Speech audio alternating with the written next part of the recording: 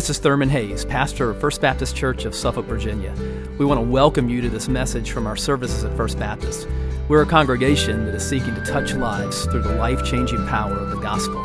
I pray that you'll encounter Christ in His power and love even now as you listen.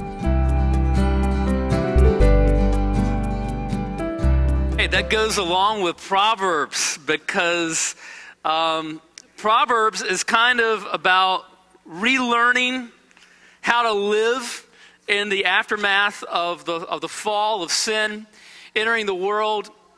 And we have to unlearn the ways of the world and relearn the way that God purposed us to live, to flourish, and to image His glory.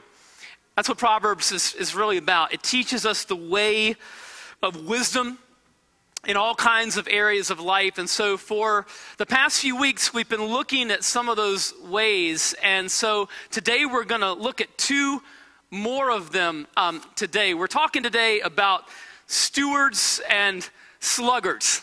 And so these are characters that we see in Proverbs that just kind of come up again and again throughout the book. And it's very practical.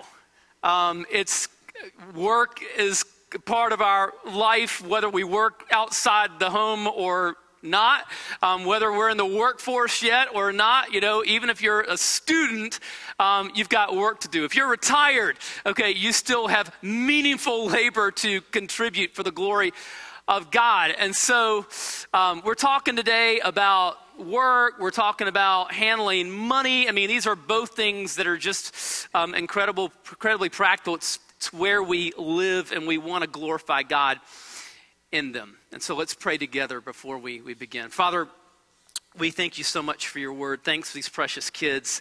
Thanks for all you're doing in the life of our church. Thank you for our children's ministries and our student ministries here. Thank you so much for Grayson, who was baptized earlier in our service. And we pray your formation upon him as he follows you as your disciple. And Lord, as we seek to follow you as disciples, we want to do that in every area of our lives. And so we pray that you would show us more about how to do that now through your word. And we pray it in Jesus' name. Amen. Well, have you noticed that some people in life just kind of drain you and others replenish you? There's some people who, after you're around them for a while, you leave their presence and you feel like something's sort of taken out of you, and you feel a little bit drained, like you need to be replenished. And then there are other people in your life, when you're around them, I mean, you emerge from time spent with them sort of feeling refreshed, feeling replenished. Proverbs talks about both kinds of people. The sluggard, who is one of the characters that we meet in Proverbs, is very much a drainer, a taker. Stewards are very much replenishers and givers. Let's talk about both of them today. First of all, meet the sluggard. Proverbs uses a lot of humor, and it uses a whole lot of humor in talking about the character that it refers to as the sluggard. What's a sluggard? Ray Ortlund says this: what is a sluggard? Think of the way syrup oozes slowly out of a bottle when it is cold. That's the sluggard. Sluggish and slow and hesitant when he should be decisive, active, forthright. His life motto is, "Don't rush me." He is lazy, constantly making the soft choice, losing one opportunity after another, after another, after another, day by day, moment by moment, until he lies there helpless in his wasted life. There are scores of verses in Proverbs that talk about the sluggard. We're going to look at a few of them this morning. First of all, 6 through 11. Go to the ant, O sluggard. Consider her ways and be wise. Without having any chief, officer, or ruler, she prepares her bread in summer and gathers her food in the harvest. How long will you lie there, O sluggard? When will you arise from your sleep? A little sleep, a little slumber, a little folding of the hands to rest, and poverty will come upon you like a robber, and want like an armed man. Now here, the image that is used is from nature. He says, think about the ant. So ants don't need a lot of supervision. They don't have others that are standing around them. I presume things are okay, so we're going to keep going. Yeah. Okay. I'm told we're fine. We're good. Okay. Sluggards. Right. Okay. Yeah. Ants. Okay. All right. So he uses this image from nature. He says, think about an ant. Okay. The ants are diligent. They prepare and they gather in season, and they take initiative to do so. They don't have others that have to stand around them and force them to do it. No, they are initiative taking. They just diligently do these things, much unlike the sluggard. Now, he uses this image here from nature, from creation. And speaking of creation, it's kind of important to sort of think about the theology of work from the Bible. So work was something that God introduced into creation before sin entered the world. Some people think of work as a punishment for sin. It's not. Before sin ever came into the world, God told Adam and Eve to work the garden and to keep it and to have dominion over the rest of creation. So what does it tell us? That work was a part of life in a perfect world. It means that God has designed us so that meaningful labor is a part of flourishing as human beings. It's not a punishment. It's part of, we are more happy and fulfilled in life when we are stretched by productive labor. Again, whether that takes place in the workforce or with the busy mom at home or with a student that is diligently applying their whole selves to what they're doing, or a retired person who is serving in the context of their church and community and just making a difference in missions or whatever. The point is that we are more fulfilled when we are stretched by productive labor, okay? Colossians chapter 3, verses 23 and 24. Whatever you do, work heartily as for the Lord and not for men, knowing that from the Lord you will receive the inheritance as your reward. You are serving the Lord Christ. Let's look at another passage on the sluggard. 24, 30 through 34. I passed by the field of a sluggard, by the vineyard of a man lacking sense. And behold, it was all overgrown with thorns. The ground was covered with nettles, and its stone wall was broken down. Then I saw and considered it. I looked and received instruction, a little sleep, a little slumber, a little folding of the hands to rest, and poverty will come upon you like a robber, and want like an armed man. Now notice here that one of the results of laziness is poverty.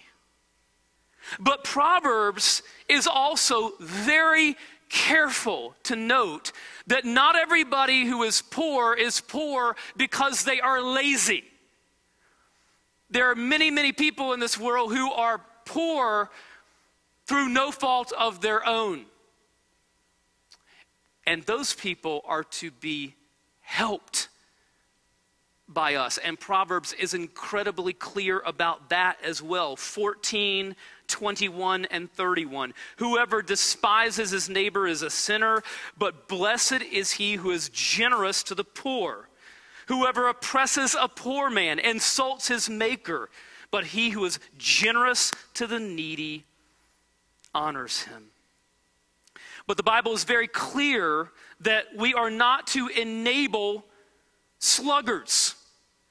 We're not loving them well if we enable them to be sluggards. In the early church, as generous and as compassionate as the early Christians were with people, they were very clear that they would not enable people to be sluggards.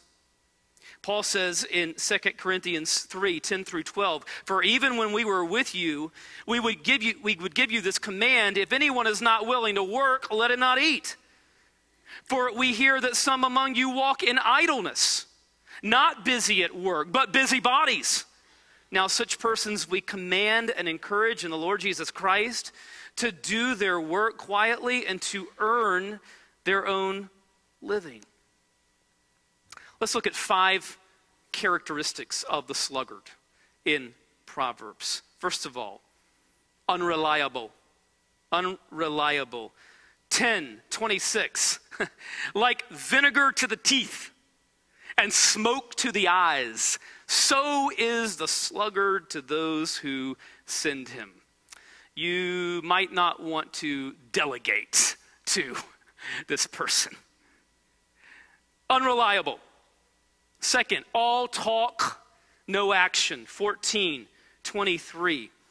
In all toil there is profit, but mere talk tends only to poverty. Sluggards love to talk about all the grand plans that they're going to do someday. But someday never comes. Third, excuses. 22:13, and here we really see the humor of Proverbs coming out. The sluggard says, "There's a lion outside. I shall be killed in the streets." In other words, sluggards are constantly coming up with lame or sometimes preposterous excuses for their procrastination and their inaction. Fourth, not teachable. Not teachable. 26:14 through 16. As a door turns on its hinges, so does a sluggard on his bed. The sluggard buries his hand in the dish. It wears him out to bring it back to his mouth. And here it is in verse 16. The sluggard is wiser in his own eyes than 7 men who can answer sensibly. In fact, one of the reasons that sluggards are sluggards is because they're not teachable. They're too busy talking to listen to wise counsel. And so they think they have all the answers. Legends in their own minds. Finally, takers, not givers. Sluggards are takers, not givers. 21, 25, and 26. The desire of the sluggard kills him, for his hands refuse to labor. All day long he craves and craves, but the righteous gives and does not hold back. Sluggards, takers. Stewards are givers. The righteous gives and does not hold back, and that brings us to the steward. Let's meet the steward. This is who we want to be. 1 Corinthians 4:2. The Bible says, "Moreover, it is required of stewards that they be found faithful." So a steward is a manager, not an owner. And part of being a disciple of Jesus is learning that we are not owners anymore. That we are bought at a price, the precious blood of Jesus. And that we belong to him. And that everything that we have belongs to him, including our wallets. And we are entrusted by him to faithfully manage the resources that he's given. We're to faithfully steward the time that we have been given. We've got this one brief life to make a difference. We're to faithfully steward the talents, and by this I would include our spiritual gifts as well, and the ways that God, the experiences that God has given us, the abilities that God has given us. These things are not to be dormant. They are to be leveraged for the glory of God and for the strengthening of the local church. We're not to remain on the sidelines with our talents and our spiritual gifts. God has gifted each of us with gifts and abilities and experiences to bless other people and build up the body of Christ. We're to be using them. That's faithful stewardship of our talents. But then we're to be faithful stewards of treasure, of money. The money that God has given to us. And Proverbs talks an awful lot about this kind of stewardship. Proverbs is filled with references to the handling of money.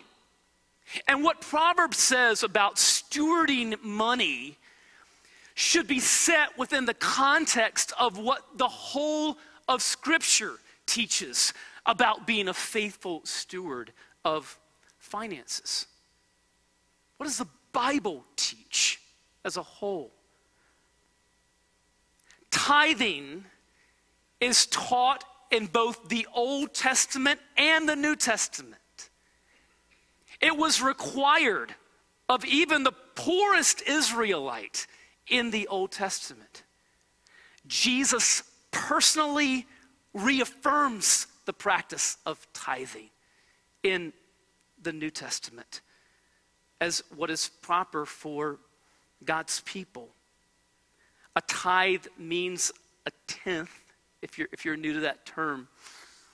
And it's not to be thought of as the ceiling of our giving, but as the floor of our giving, as a baseline. As disciple, a baseline of discipleship. Discipleship 101, a foundation that we build from. Ray Ortlund says this: let's not think of tithing as heroic high-level commitment. Tithing is entry-level obedience, and then we go from there. Are you tithing? What is tithing? A tithe is the first item in a Christian's monthly budget, the first check we write, 10% of our gross income.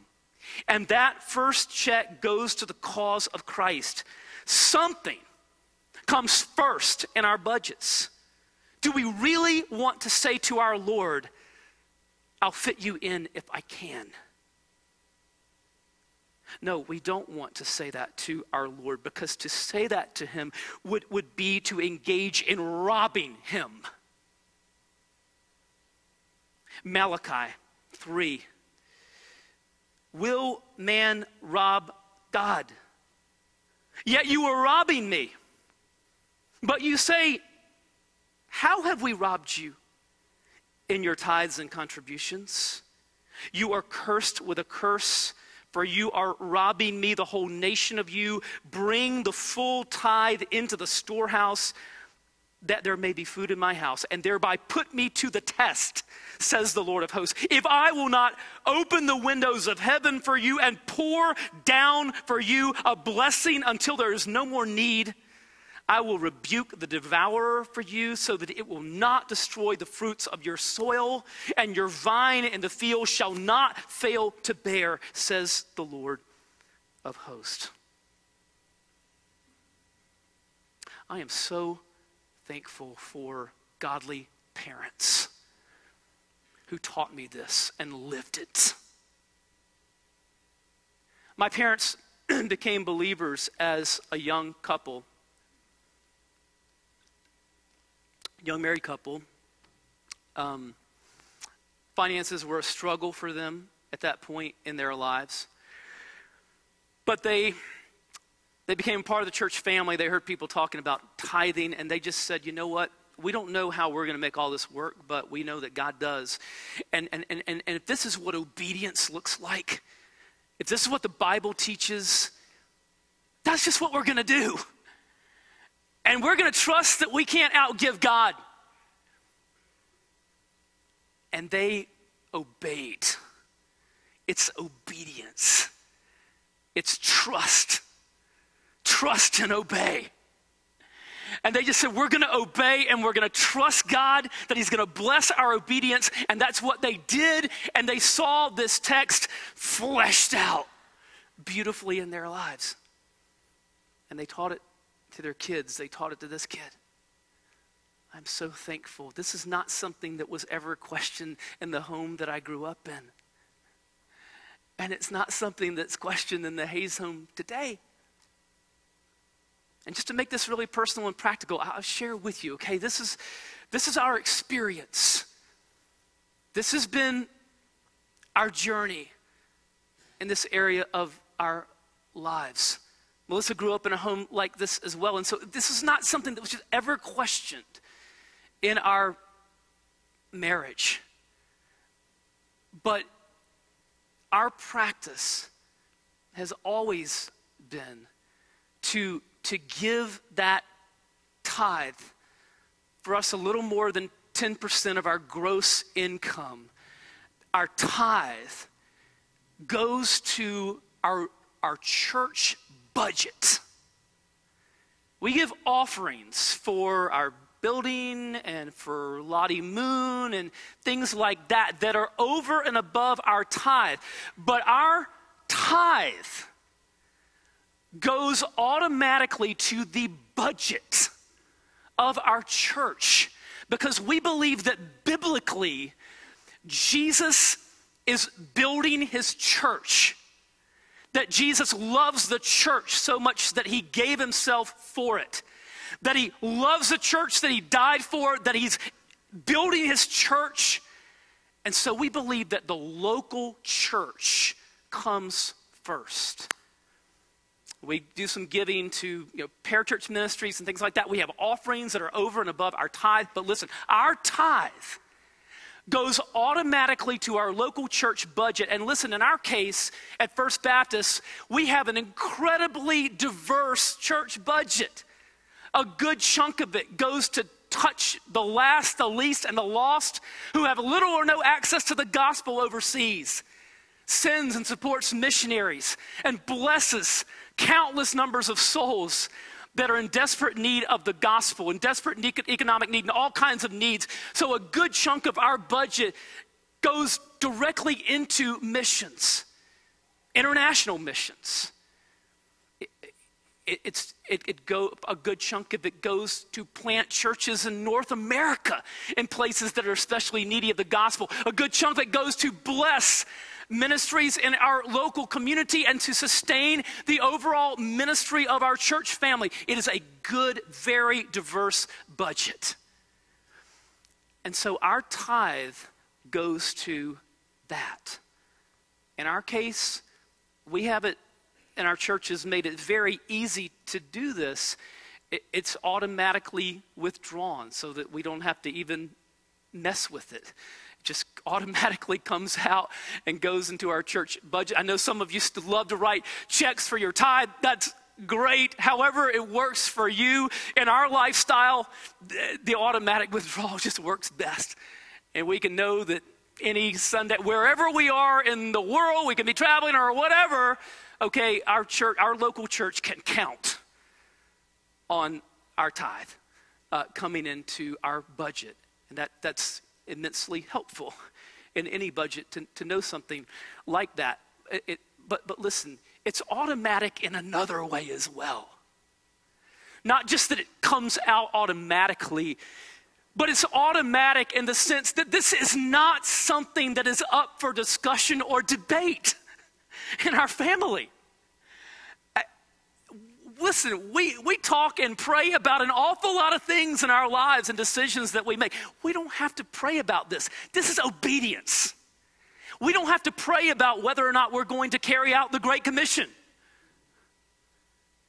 Carrying out the Great Commission is obedience. Tithing is obedience. It's the command of God. And so, like, this is not something that Melissa and I have to sort of, wring our hands about or just kind of wonder about. I mean, this is automatic. And it doesn't matter what else is happening in our lives. It doesn't matter what other circumstances are going on. One child in college, 2 more on the way to college. Do we have all of the answers as to how all of this is going to fit for us in the years ahead? No, but God does. And he has always been faithful, and he will be faithful. And so we're just going to trust God, and we just obey. This is done. This is automatic, okay, our tithe, right? And then, there are things offerings that are beyond that.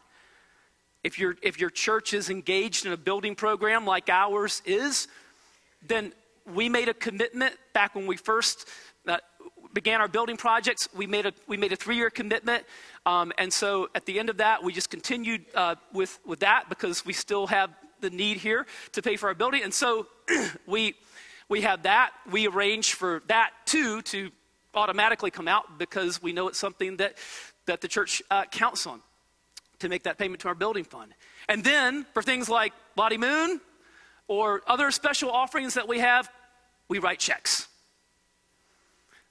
That's what we do. Now, there are a lot of things in my life that I would do differently if I could go back in time. There's a lot of things in my life that I regret. But I want to tell you something, folks. I don't regret one penny that I have given to Jesus. Not one. I don't regret a penny that I have given for my Savior and my King who loved me and gave himself for me. And I delight in honoring him and giving to the advance of his kingdom.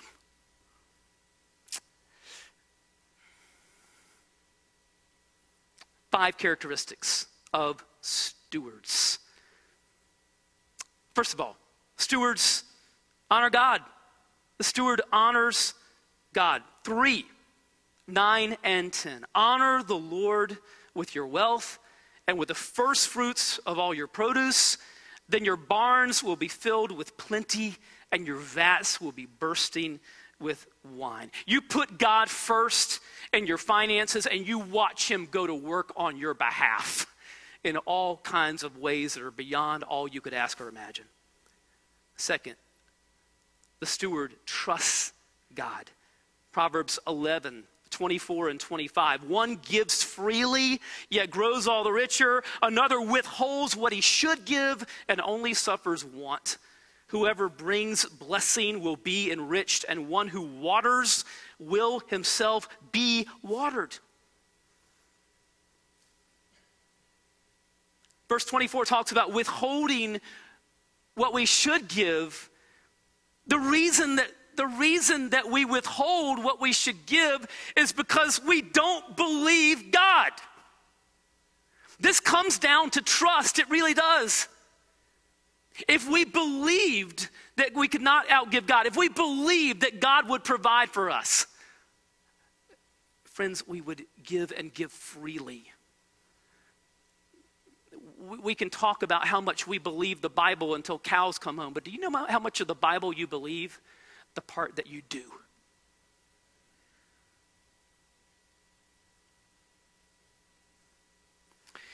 Jesus says in Luke 6:38, give and it will be given to you. Good measure, pressed down, shaken together, running over will be put into your lap. For with the measure you use, it will be measured back to you. Do you believe Jesus?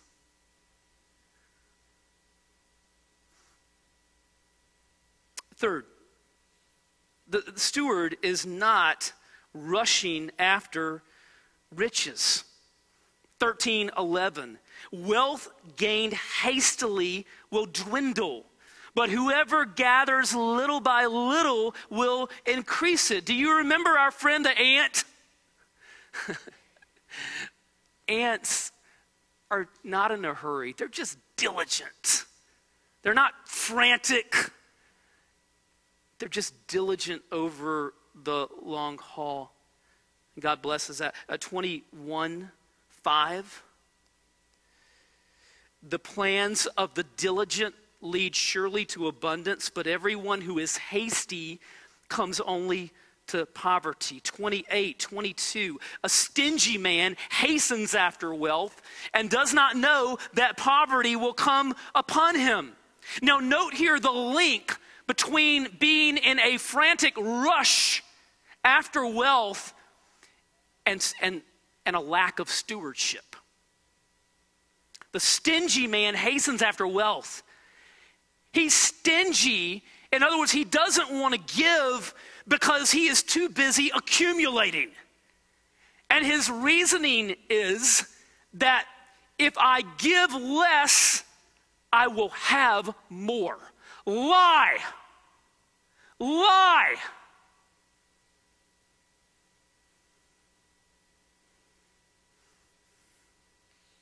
Fourth, the steward loves God, not money. 1 Timothy 6:9 and 10. But those who desire to be rich fall into temptation, into a snare, into many senseless and harmful desires that plunge people into ruin and destruction. For the love of money is a root of all kinds of evils. It is through this craving that some have wandered away from the faith and pierced themselves with many pangs. And Proverbs talks about those painful piercing and impaling ourselves because of a love of money. 15, 16, and 17. Better is a little with fear of the Lord than great treasure and trouble with it. Better is a dinner of herbs where love is than a fattened ox and hatred with it. In other words, you can gain the whole world and lose your soul. Destroy relationships, your family with the Lord.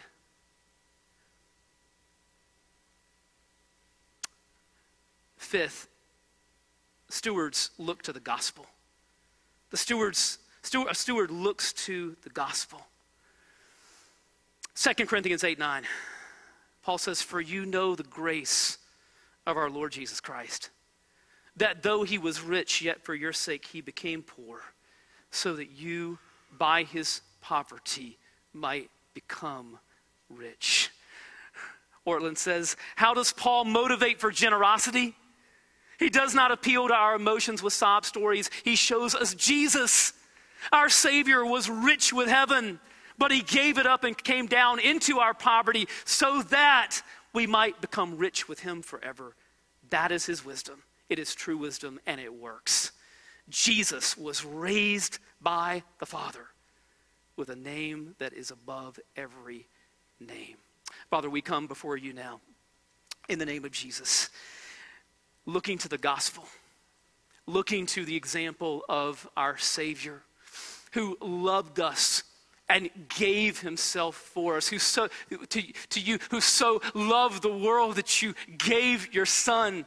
Thanks be to you for your inexpressible gift. And so, Lord, having experienced your love, Lord, would you make us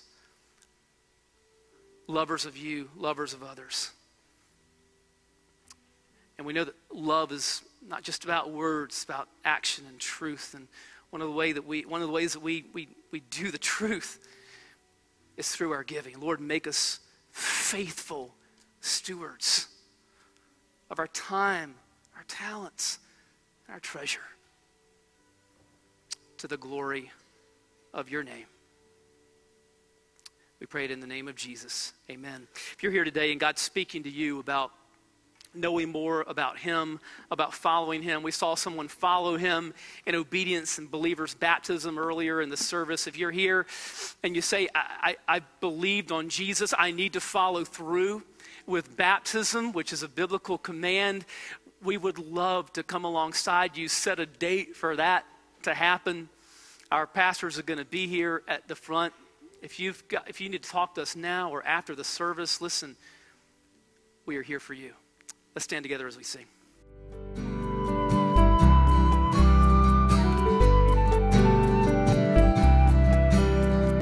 I hope you've been blessed by this message.